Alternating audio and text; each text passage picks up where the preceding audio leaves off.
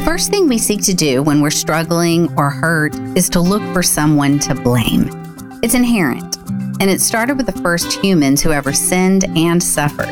But blame sets us up for failure and removes us from the responsibility and the process of healing. Welcome to the Sifted Wheat Podcast with Leslie Lamb, a counselor by profession, a minister of truth, and a lover of people. This is a safe place where she sets a path for others to learn how to move through hard seasons with confidence and grace, encouraging your faith, empowering your choices, and challenging your perceptions through the Word, the wisdom from years of counseling others, and her own experience of being sifted. Here's Leslie. You know how they say that the easiest thing is not always the best thing? Well, blame is kind of that. It's easy to blame people. It's easy to blame self. It's easy to blame God or others. But the reality is that it doesn't move us further. It just keeps us stuck in a lot of ways. The first time we see blame taking place is in Genesis 3. And you're going to hear me go back to Genesis 3 often because the reality is we haven't evolved past that moment in our interactions with God, in our interactions with one another, and even in our interactions with the enemy. And he really hasn't moved past Genesis 3 with us either. So in that moment, you see that Adam and Eve have made a decision and they've just eaten of the fruit and they hear that God is coming and they hide. And so the first thing that happens is that God first asks, where are you? And Adam's response is, well, I hid because I was afraid. I was naked and I was afraid.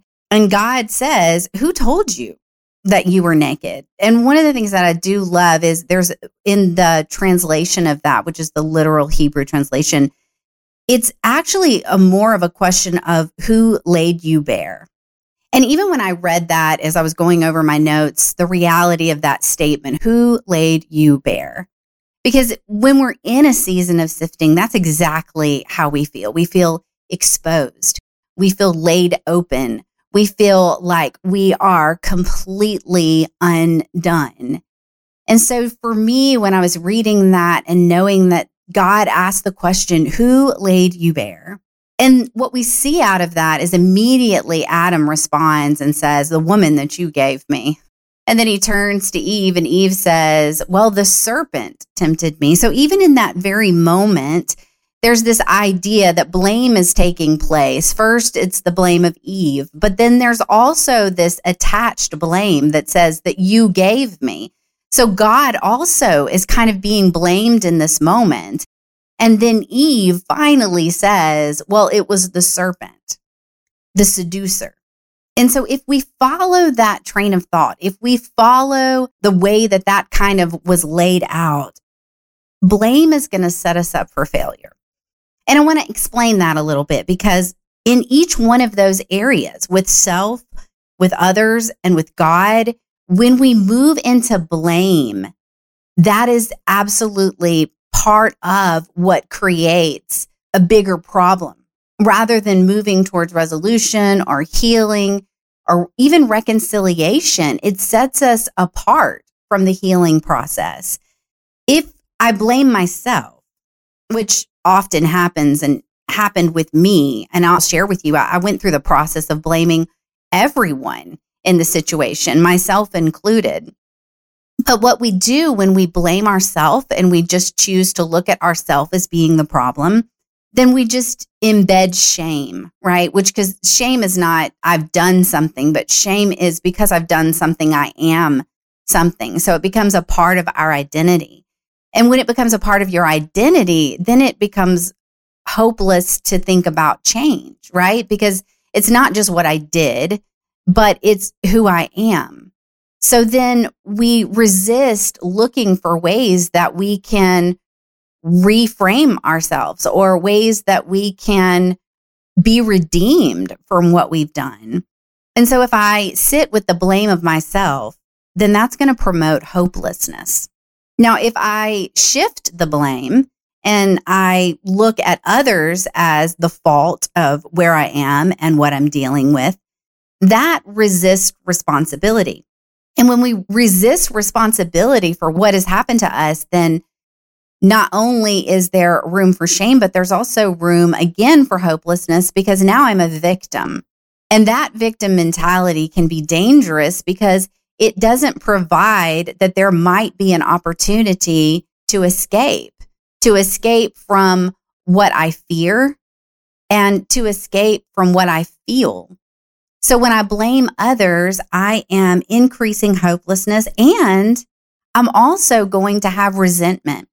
I'm going to have bitterness. It's going to give more room in my mind for fear and anxiety to grow, because instead of seeing myself as able to get out from under it, it's going to feel even more and more and more overwhelming. So blaming others doesn't help us either. Now, we can acknowledge that others might have had a role in what happened to us, but we also have to acknowledge our part. And I'm going to talk a little bit more about that later. Another thing that blaming others does is it promotes an idea of vengeance. So if we don't go inward, then we'll go outward, right? And a lot of times the way that we go outward is not really that we hurt the person who hurt us, but more often than not, we hurt the people around us because someone hurt us. And so it's important to recognize that when I make it about what someone else has done to me, then I'm going to move in the direction of protecting myself, which means that I'm going to use some of the tactics that maybe I couldn't use with that person, with other people around me. And instead of that person really getting the message that they hurt me, all I'm really doing is sending the message that I'm hurting others. So that doesn't help in our relationships with others, and it doesn't help in our relationship with moving past the hurt that we have experienced. How does blaming God set us up for failure? Well, it impedes the source of our healing. So if God is healer and I'm blaming God for every bad thing that's happened to me in my life, then I'm not giving God space in my life to come in and bring healing. James 4:7 gives us a layout of submitting to God, drawing near to God, Him drawing near to us. And that is what empowers us to resist the enemy, which sends the enemy running. But oftentimes we don't do that. Oftentimes we set the enemy between us and God when we choose to blame Him for what has happened to us. So then how do we shift out of the blame? Well, if we're blaming ourselves, first we have to acknowledge that we might have had a part, but we can't stay there. Could we have made different choices? Absolutely. The fact that we didn't make those choices doesn't mean that we're a horrible person or that we are incredibly sinful. It means that maybe we didn't have all the information that we needed to make a better choice. So I have to acknowledge my part, but I can't stay there. I can't make it about who I am. I have to make it about the choices that I've made. If we're going to blame others, the way we shift out of that is acknowledging their part, because surely they had a part, right? But like I said before, we also have to acknowledge our part. Where did we open up the space for them to have that kind of power in our lives? Where was the hurt exposed that we maybe hadn't made the choice to heal from in the past, that then allowed that to be deeper embedded in the moment or the event where we feel like we are being sifted? And then beyond that, what choices can I make despite the choices that they made, or in addition to the choices that they made? You know, that's really hard to try to reflect on and process, because it requires looking at those moments that we were hurt and recognizing that there might have been a way of escape, and the acknowledgement that we didn't take it. Now, the reason why we didn't take it can be so big, deception or fear or intimidation. Those are very real things that keep a victim from moving out of being a victim to actually walking away from the situation or walking away from the encounter. But the reality is if we look at it deep enough, we'll see that provided a different set of circumstances or a different mindset in the moment, or not moving towards fear, but moving towards my identity in Christ, I might have made a different decision. And if I had made a different decision, maybe I wouldn't be here. Maybe that's not your story, but that is solidly my story. There's so many things, if I look back, that if I would have chosen honesty instead of hiding, if I would have said no instead of seeking to please others, a lot of that would never have happened. But I can't sit there and blame myself. I have to acknowledge that other things were at play. Hurts were at play. Trauma was at play. And all of those things together created the difficulty for me and led to all sorts of problems, spiritual hurt, physical hurt, many things. And regardless of what it is that has caused the sifting, and not every part of it can say, well, someone's to blame, and so I'm going to blame myself, I'm going to blame others, I'm going to blame God, I'm going to blame. But here's the thing, blame in any form that it takes isn't moving us into acceptance, and it isn't moving us through grief. So I encourage you, whoever it is that you might be blaming for your circumstances right now, shift out of that.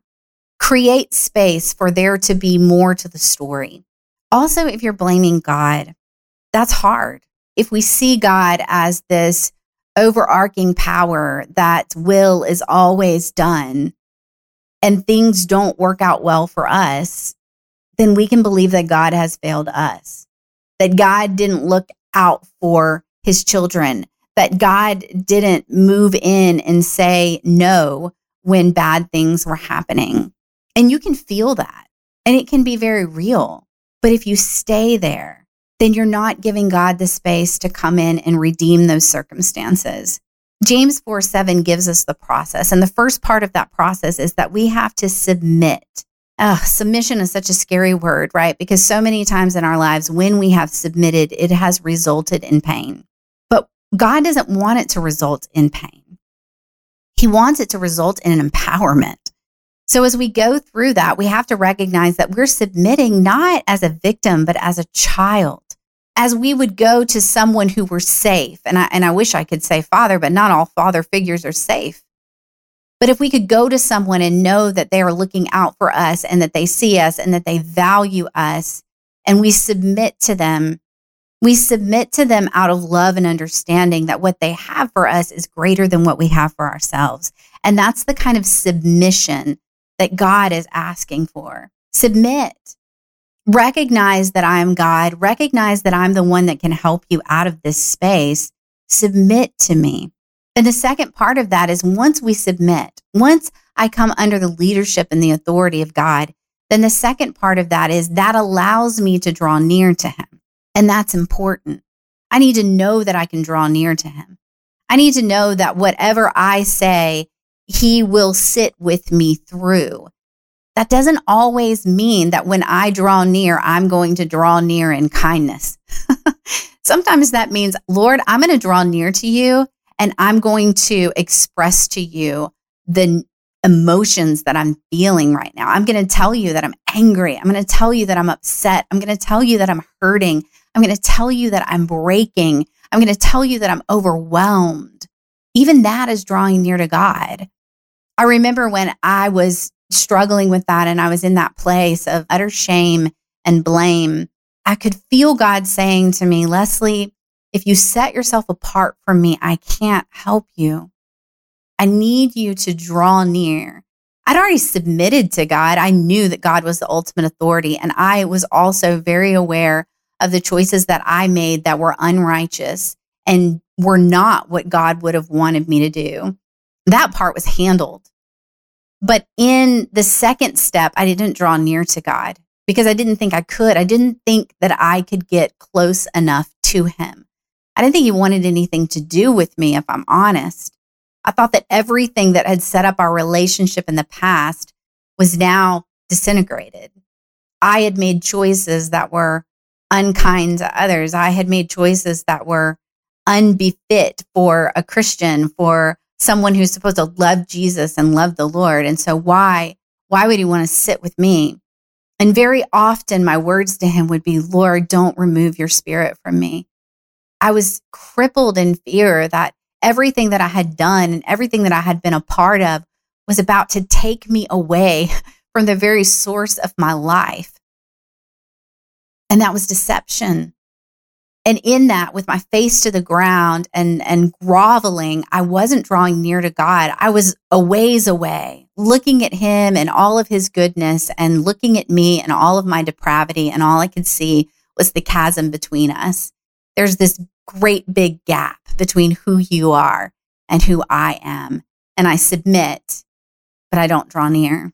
And I remember that it was the same day that I shared before, where I had sat with my grandmother-in-law, and she had shared with me from Psalm 51, and I had gone to my room and rested. And I remember closing my eyes and thinking, God, I just wish that I knew that you still love me.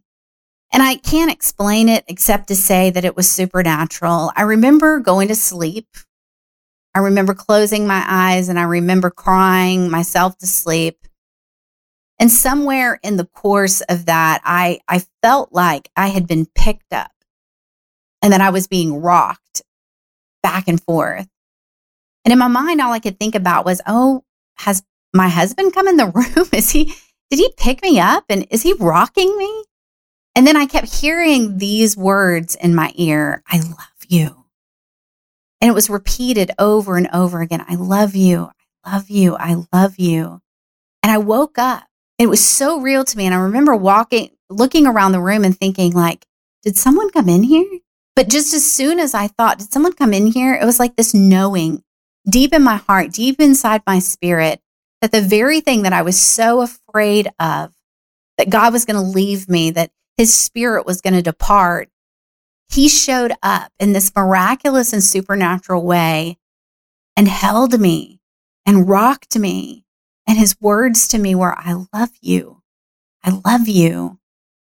And that was the beginning of my belief that as much as I feared that I was moving away from him and he was moving away from me, in that moment, I recognized, no, he's not moving away.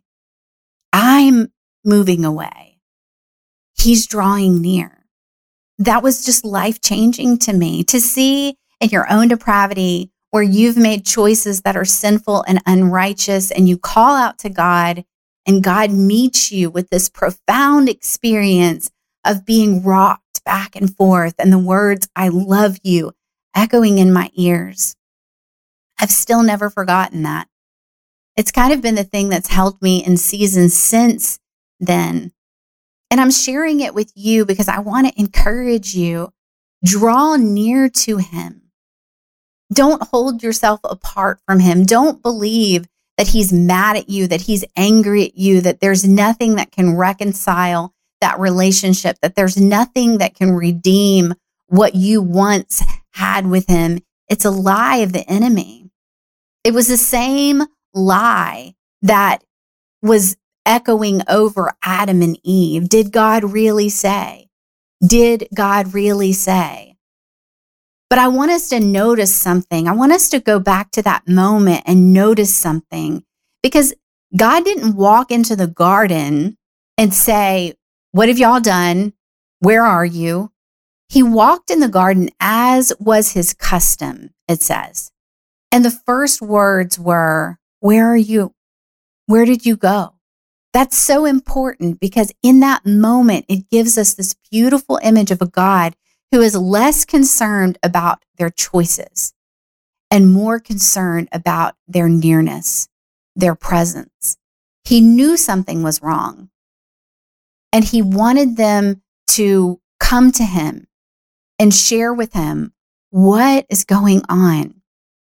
And as that story unfolds, you see more and more of this gentleness of a God who seeks to draw near. And that's still our story. So I just want to encourage you to shift out of that place of blame. It's not serving you any good purpose, and it's keeping you from the one who loves you and who wants to bring healing to you. Whatever your journey looks like, wherever you are in the journey, resist the blame.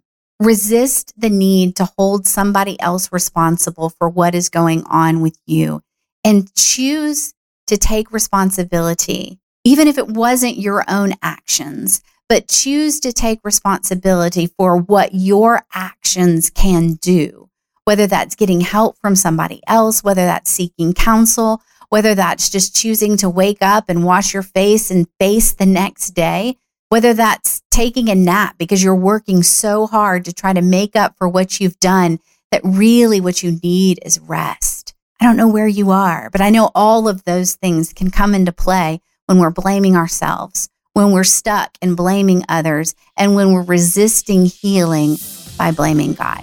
Next week, I'm going to talk a little bit more about how we go through that process, what it is that helps us to move out of that sense of aloneness. And I want to further elaborate on this God who sees. I hope you'll join me next time, and I pray that you are healing.